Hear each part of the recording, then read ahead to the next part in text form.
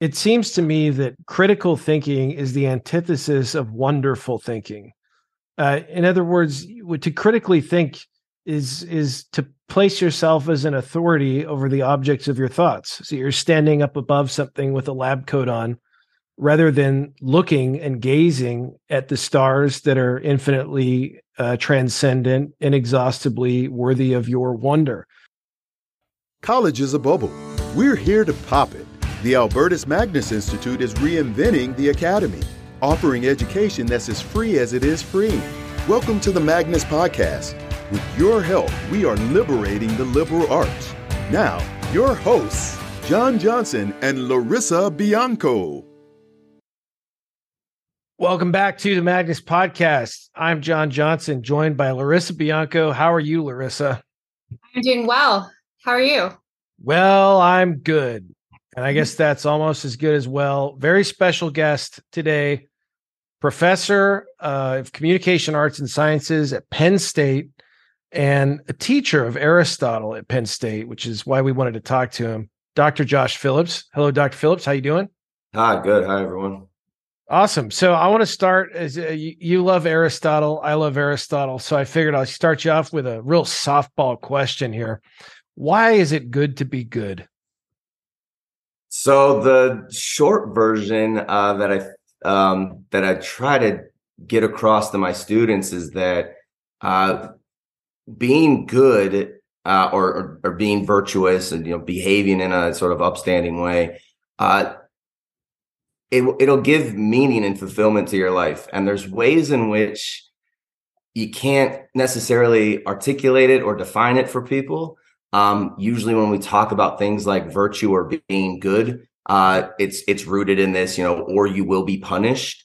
But I think if we can start to get across to students that acting in upstanding good ways in the long term will actually give your life some meaning and some purpose, and you will feel fulfilled in the long term. That's really the direction with regard to why we should be acting in these virtuous ways as Aristotle discusses. What if I didn't feel fulfilled by being good? What if I were doing the right thing always, but at my own peril? As Plato says, if I should be crucified, but still being just, is it worth it? The short version I would probably tell students is to be patient. Usually, it takes a long time sometimes to sort of see the benefits of acting in these certain moral ways. What history shows, for the most part, is that, over a long enough period of time, over someone's entire lifetime, the people who act in more moral and virtuous ways, they end up having more fulfilling lives. As opposed to the people who are just looking for short-term success. So I might not see the results right now, but if I look through history as far as the way in which people have behaved, the people who behave in more upstanding moral ways tend to do better. Awesome. So, and I was slightly kidding with that question. I know it's obviously not a softball, but I think you feel it really well nonetheless. Let's talk about your work at Penn State. Obviously, you're probably something of an oddball trying to feed Aristotle, the Nicomachean ethics, the rhetoric. You're a rhetorician as well. How do students respond to you in their first encounter with the primary text of Aristotle? The first is a bit of a shock. So I usually introduce, I introduce some of these concepts early on in a freshman level course, just to kind of get a foundation for what could college be. So I do, some intro lectures in my freshman courses on just like, what are the humanities? Why are we here? Like, why are you in college? Kind of bigger discussions, which really sort of throws them for a loop. When I start off first day of class, I just say like, why are you in college? And a lot of them are because that's what you do after high school. There's discussions on, I want to get a good job so I can make money. And from there, then we can get into these deeper conversations of, what if, getting a job and making money, like, let's just assume that because you are in the United States of America, you're going to be a college educated adult, like you're going to be fine as far as like surviving financially throughout your life. Like, what are some of the deeper, bigger reasons as to like why you should participate in these sort of like, knowledge for knowledge sake, acting in a moral, upstanding, virtuous way, just because it can lead to fulfillment. And I think, students, they take to it pretty well. One thing that I've, really been excited about the every semester when I do this is it seems a little bit like an oddball thing. It is unique in some universities today to talk about these sorts of Aristotelian ideas, but students really gravitated to it, and they really enjoy it after, a few weeks of sort of really understanding what it can do for them. So I think students are hungry for this stuff. They want these sorts of discussions. They want to break out of the sort of skill set, let's make money, let's get credentialized idea of what universities have sometimes become. And so, yeah, students are really excited about this stuff after they sort of grasp some of the underlying tenets of it. That is so beautiful to hear. And especially in the field that you're in and the place that you are, you have students showing up like they would to any state school, even a great one like Penn State. And they're there to check boxes. They're there to do tasks. They're there to get the sheepskin, and they're there to get a job after that, status, whatever they're after. But it's something that's not necessarily an end in itself. And then you sort of shock them right out the gate with presenting an alternative, and that is learning for learning's sake, virtue for virtue's sake. And they respond well to it. They're not repulsed by it. Yeah, they do. They respond well to it. And one thing that, sometimes happens in the humanities, when we go over this, why are you in, when I ask them, like, why are you in my class? And they'll say, well, it's a requirement, or I'm in the humanities because going in the STEM direction required too much math. I say, okay, if you're going to be going in the humanities direction, then here's a list of all the important books that you need to read. And they might come back with like, I haven't read that much. I'm not really a big reader. And so my discussion with them goes as follows, like, okay, you left some of the STEM fields because you don't like the math. And now you're in the humanities and you're telling me that you don't like to read. And it's like, there's no other option for you at a university. You're either going to do a lot of math or you're going to do a lot of reading, depending on the route that you take. And so once you kind of get it in their head that, college can be this place where, these books are open to you and you can have deep discussions about these ideas that we've been tossing around for, let's say, 2,500 years or so. If we start sort of at Socrates, you can have great discussions in a way that you are never going to have access to these worlds, probably for the rest of your life. As you get older, you're going to get married, you're going to have kids. These opportunities are going to kind of fall behind. You could be an independent learner, but just being in a classroom and being able to talk about these specific ideas in these specific books, you get like one chance at it. People, students, they take to it and they say, okay, like I'm going to kind of get my act together. I'm going to dive into these books. Because what's the alternative for them? Well, that's the question. I mean, and that's the thing, is that the vast majority of students who show up in that bucket, well, I'm not really cut out for STEM and I don't really much like to read. Well, that's probably a much bigger percentage of college students, unfortunately, than any of us want to believe. But the camp that most of them will find themselves in without an alternative like the one you're offering is the camp of intersectionality, victim grievances, social warrior, etc. Right. And those turn out to be very unpleasant humans who can't really think their way out of a wet paper bag. And so you're taking these students, you present something alternative to them that they respond really well to.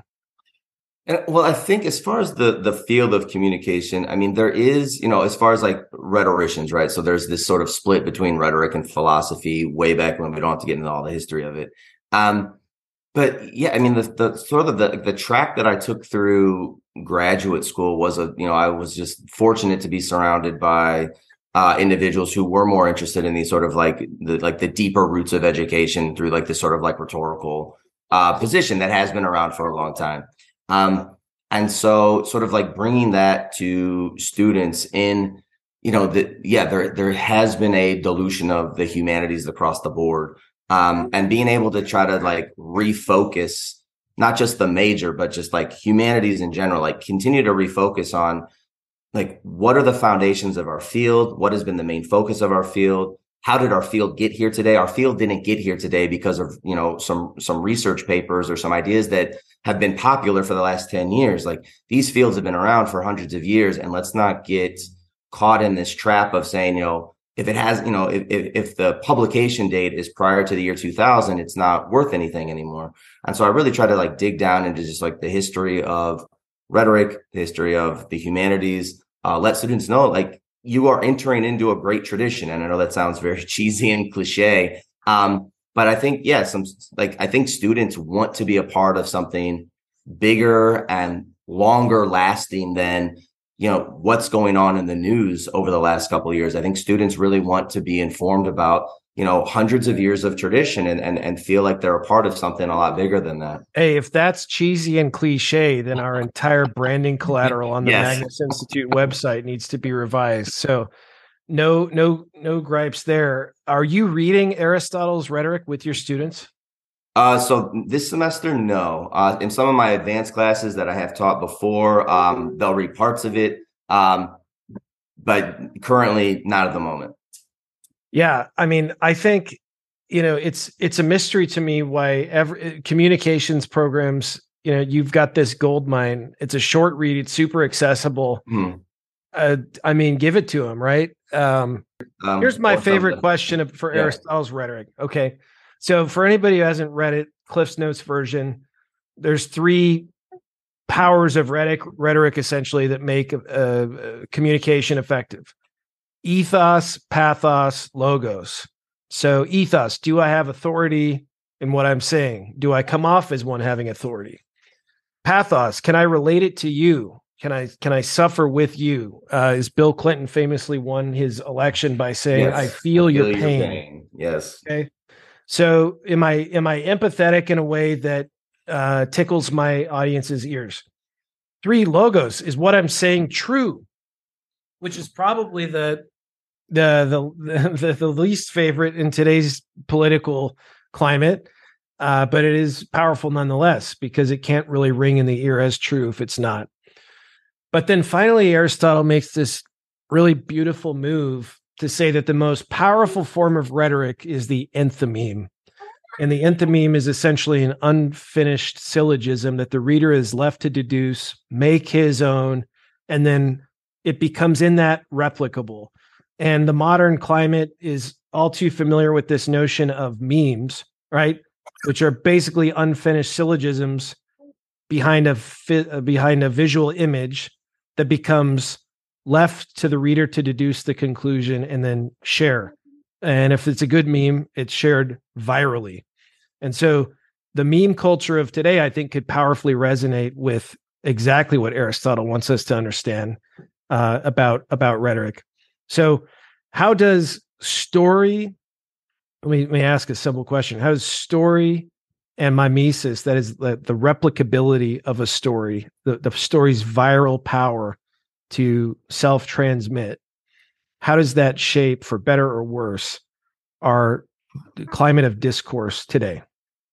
Well, unfortunately, as far as I think it is doing more of the worst today, and I think it's doing a lot of the worst today as far as this idea of like shaping stories, because so much of communication is happening in what's regularly referred to as like echo chambers.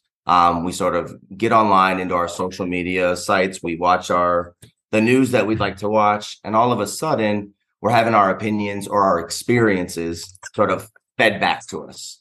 And so when the only information that we get are stories that we already resonate with, that we have some sort of emotional connection to, we feel like those little touch points, those sort of like anecdotal stories that other people have that share with us, we feel like that makes up the entire world that we live in. We don't have any room for logos. We're not going through the data. We're not asking more critical questions about the situation. And so, yeah, like everybody's just sort of captivated by who has similar stories as me. And I want to listen to those similar stories.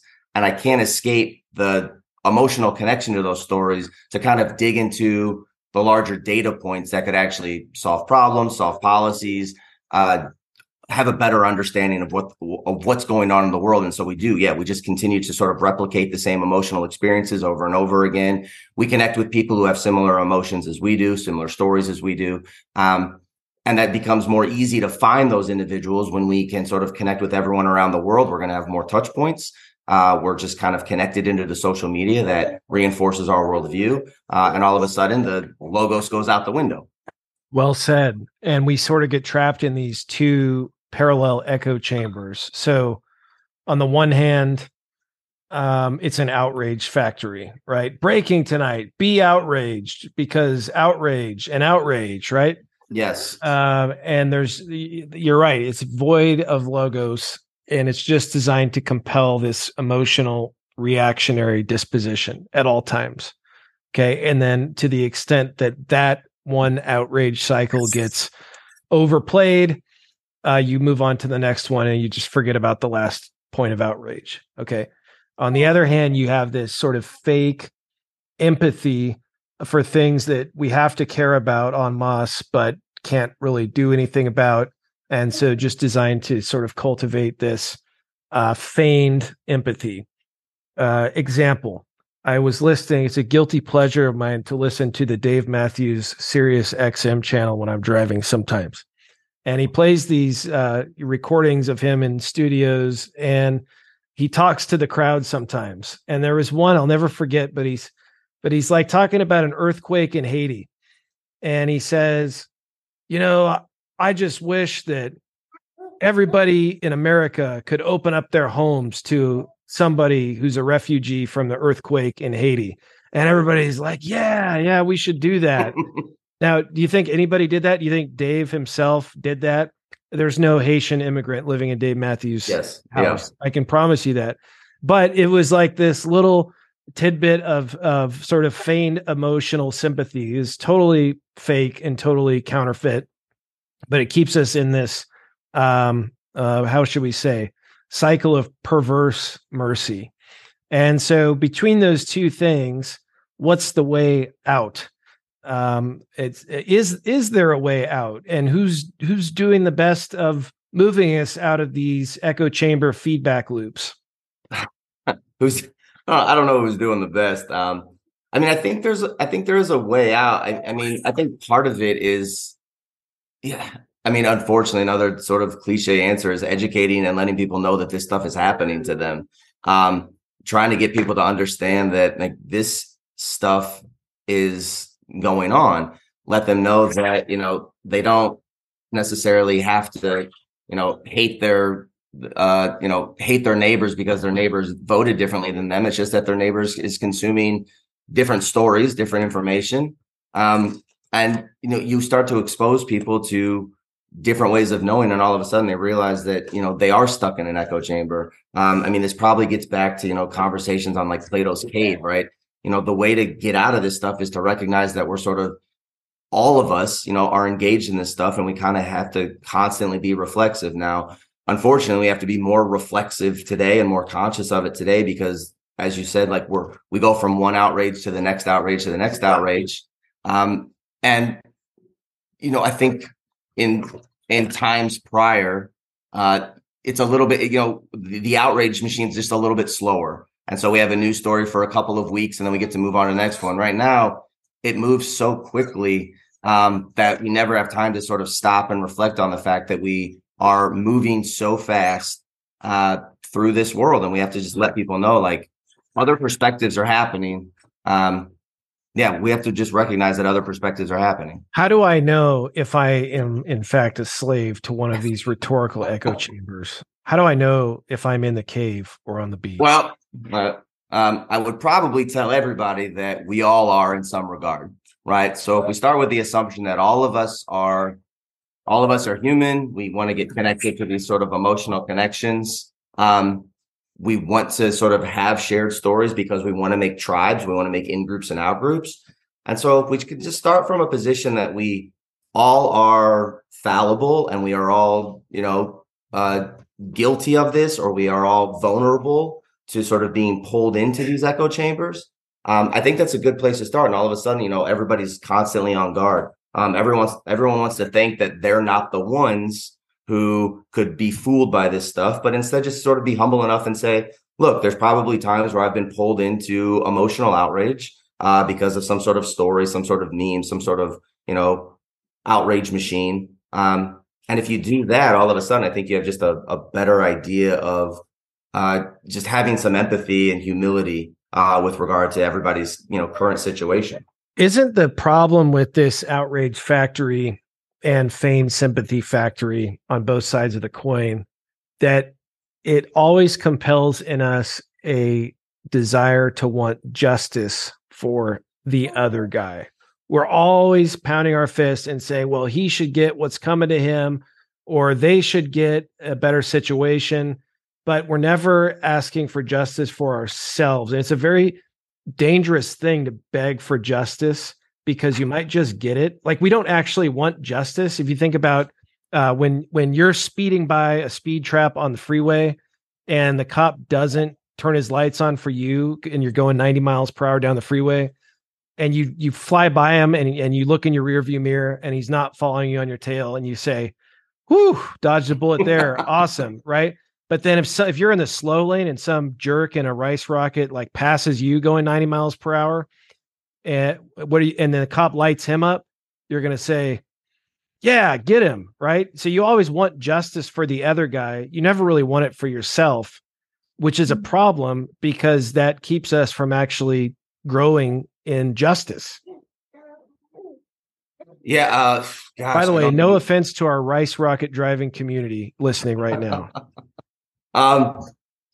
Yeah, I mean, it's hard to even kind of get to, discussions of justice are hard for those very reasons. But again, I mean, you keep going back to this idea of humility. You keep going back to this idea of, if you can get people to kind of stop and reflect on those moments, I mean, do those sorts of thought experiments with your students with regards to, how do you feel when you get pulled over versus how do you feel when the guy who's really speeding gets pulled over. And all of a sudden, I think, students become more empathetic, or at least have some situational awareness that, we're all fallible in this way with regard to wanting justice for everyone else except, ourselves. But I think that, that thought, the thought experiment you just posed, I think those are, types of questions and situations that, students aren't, they're not even presented with a lot of times. So yeah, in a world where we're just constantly talking about sort of justice for, individuals who are oppressed for some reason, where we sort of constantly talk to students about, what they're owed as students. Yeah, I mean, it sets up a very sort of one-sided discussion on this justice issue that I think students just aren't presented with, different ways of thinking about this idea of justice and sort of who's it due to, and, recognize that we're all deserving of justice.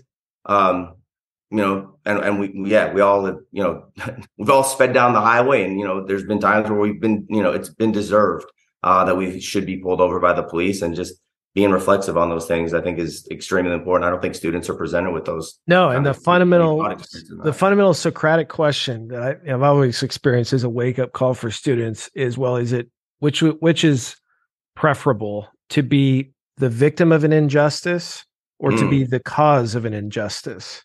Right? Because everybody wants to rail against being the victim of injustice, but it's like, well, pump the brakes there. It's actually way worse to be the perpetrator of injustice and the cause of injustice. We never think like that. Like, you steal my wallet. Okay. I'm the victim of an injustice, and I'm out, a Costco card and some credit cards that I can get replaced and $40 cash. Okay. But what are you out? You're out something much worse. You're out as the perpetrator of the injustice. You actually are on the losing end because the integrity of your soul is now more preset to do things that are not beautiful. And would you rather be ugly or lacking a wallet for a couple days? Yeah, and I think this gets back to those sort of fundamental Aristotelian questions about sort of like what leads to a fulfilling life. And you get students to sort of recognize that, yeah, in the short term, thinking short term, it's like you want the wallet. Thinking long term with regard to, what is, if you want to say, like, what is my legacy going to be? What's my character going to be? Like, who's going to show up at my funeral and how they're going to act? What are people going to think about me? Like the fundamental sort of question about value and ethics is like, you can't, once your reputation's gone, once you start acting in immoral and unvirtuous ways, like it's really hard to get that back. When you have an education system that's like, I'm going to teach you some skills so that you can get a job, so you can get money. And the focus of education is getting a job and getting money, which I don't think is a bad thing. I think people should be able to, support themselves, get money, have a good job for themselves.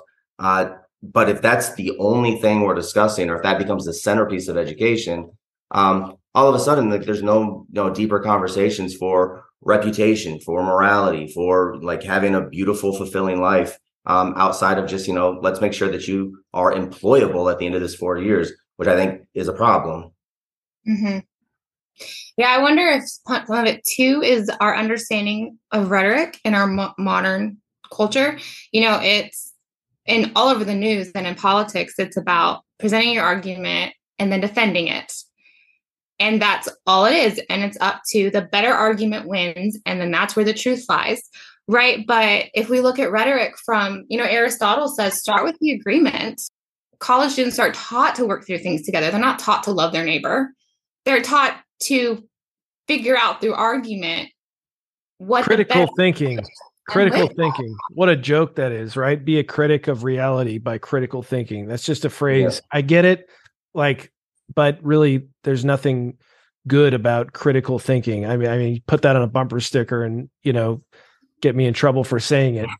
Well, I mean, I've been in trouble for saying something like that. I don't say that critical thinking is useless. What I say is that I think critical thinking is oversold as a primary factor for a college degree. I think that we need to be selling students on things like knowledge first and foremost, and the critical thinking might come, by the time you're a senior. But without a sort of a foundational understanding of knowledge and data and history and, ethics, it's one of those things. It's like you're a critical thinker of what? Like, you don't have any knowledge. You can't be critical of things that you have no knowledge and no understanding of. And so, we need students to be full of knowledge and information. And then maybe they can start, thinking critically about it, if we want to use that term. But I think, critical thinking, I think, is an oversold term when it comes to sort of like, what are you going to get in college? And what I tell students you're going to get in college is like, you're going to get a lot of knowledge. And then maybe you can think about it more critically, but, knowledge needs to be first and foremost. Should it even be in the student's purview to become a critic of reality? It seems to me that critical thinking is the antithesis of wonderful thinking. In other words, to critically think is to place yourself as an authority over the objects of your thoughts. So you're standing up above something with a lab coat on, rather than looking and gazing at the stars that are infinitely transcendent, inexhaustibly worthy of your wonder. So I guess that I get it, right? We want to form students that can think through the guises of the veils that the media and et cetera. We want to form students to think around problems and to think in a penetrating way. If you want to call that critical thinking, fine. But I guess my point would be, it seems like critical thinking is opposed to, or comes at the expense of wonderful thinking, which is really a lost art. Maybe, maybe I'm wrong. I wouldn't disagree. I think that there's ways in which, sometimes when I talk about critical thinking or I debate about it, I say, critical thinking has become synonymous with critical theory. So everybody sits around and they're just trying to sort of tear down institutions. We think that we're being critical of an institution. Good point. There's some sort of longstanding institution. And, I go back to this idea, it's Chesterton's fence kind of situation where it's like, we don't have to kind of go in at 18 years old and just say like, well, let's find out all the reasons. Let's talk about all the ways in which society has failed, or all the ways in which we can critique these sort of like larger power structures. Like, we don't have any, most people can't figure that out in a lifetime, let alone when they're 18 to 22 years old. So instead, we should be going in and sort of, stand in, if you want to call it wonderful thinking, kind of stand in all of the society that you have been born into and the amount of resources you have at your fingertips. Let's learn as much as we can about it.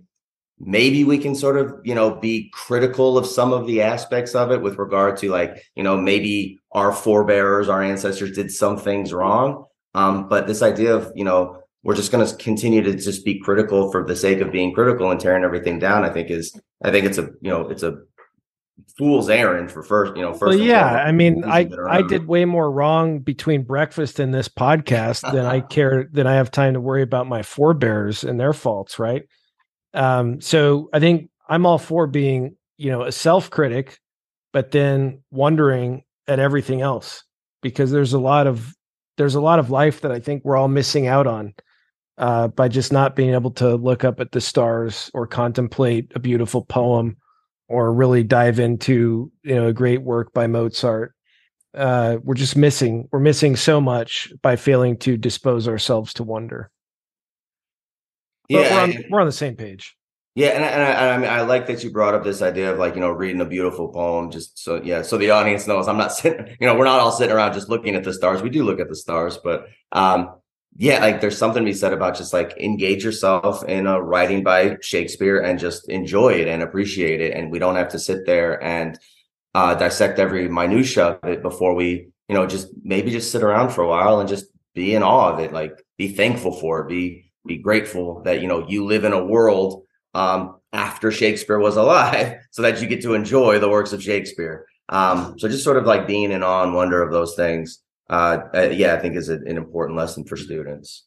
Bingo. So what are you working on personally? I know in your rigorous life of academia, you have to publish things and do things and have passions and work outside of your classroom. Tell us what makes you tick. What makes me tick? That's a lot. I mean, recently, the last year or two, I've been doing a lot of discussions or a lot of sort of research and papers on this issue of free speech. I'm engaged with a few different free speech organizations. And so I'm really interested in how free speech helps create more democratic involvement in cultures. And so I've been doing a lot of research with some colleagues with regard to, if you want people to be engaged in the democratic process, free speech needs to, flourish in a society. And so that's some of the, if you want to call it the research or the publishing positions I've been going in, recently. Yeah, it's a lot of discussions on free speech and how free speech leads to the sort of more robust democracies. Awesome. That's near and dear to my heart. One of the companies I run is a free speech hosting company, so data centers and such, but it's definitely under attack. And if the last 4 or 5 years has taught us anything, nobody is really safe from cancelization from this technocratic oligarchy. Media, digital media, TV, news, whatever. Larissa, by the way, you got a kid, Josh? Yeah, I'm a single dad today. Oh, hey, well, that's better than being a single dad every day. Congratulations. Yeah. That's your first one there? Yeah. So we're making it work. That's awesome, man.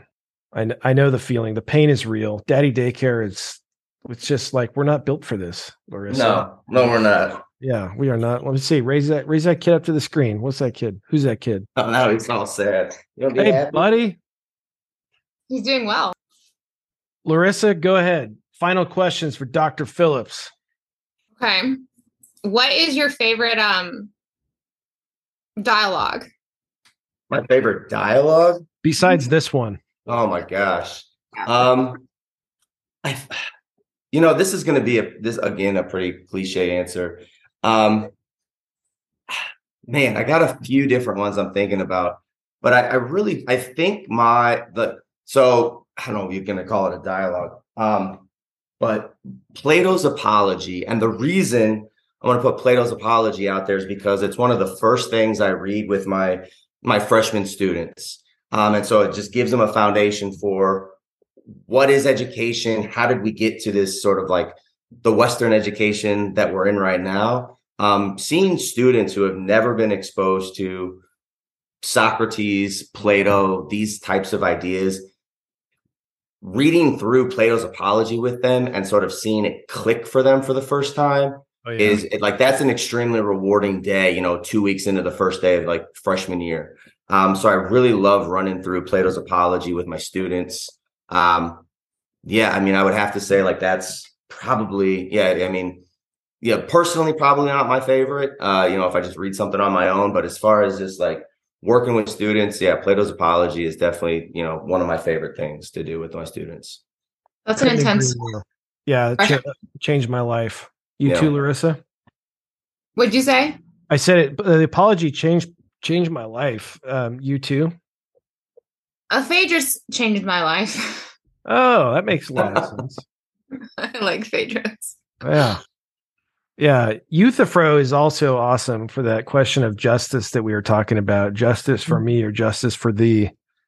So tell us, you got these greenfield freshmen you're teaching at Penn State and you're dishing them Aristotle, Plato. What exactly do they touch as far as primary texts go in your courses? Part of the rhetoric, depending on the class. Plato's Apology is a big one for them. The Allegory of the Cave they read. So my students this week, they're finishing up Dostoevsky's Notes from Underground. Yeah. They'll read, The Old Man and the Sea. That's pretty good. Well, keep up the great work. Keep fighting the good fight. Thanks for coming on the show. How can people find you on Twitter if that's your thing? My handle is Josh Phillips, PhD. If they want to kind of check me out there, that'd be fantastic. Awesome. Josh Phillips, PhD, at Josh Phillips, PhD, and at Josh Phillips, PhD. Thank you for coming on today. It was an honor having you on the podcast. And we will be in touch soon. Keep up the great work. For Larissa Bianco, I'm John Johnson. Josh, great seeing you, man. Take care. Thank you very much. Vaya con Dios. The Magnus Podcast is a production of the Albertus Magnus Institute, Incorporated. To learn more, way more, by becoming a fellow today, visit magnusinstitute.org. Copyright 2023, Albertus Magnus Institute, Incorporated. All rights reserved.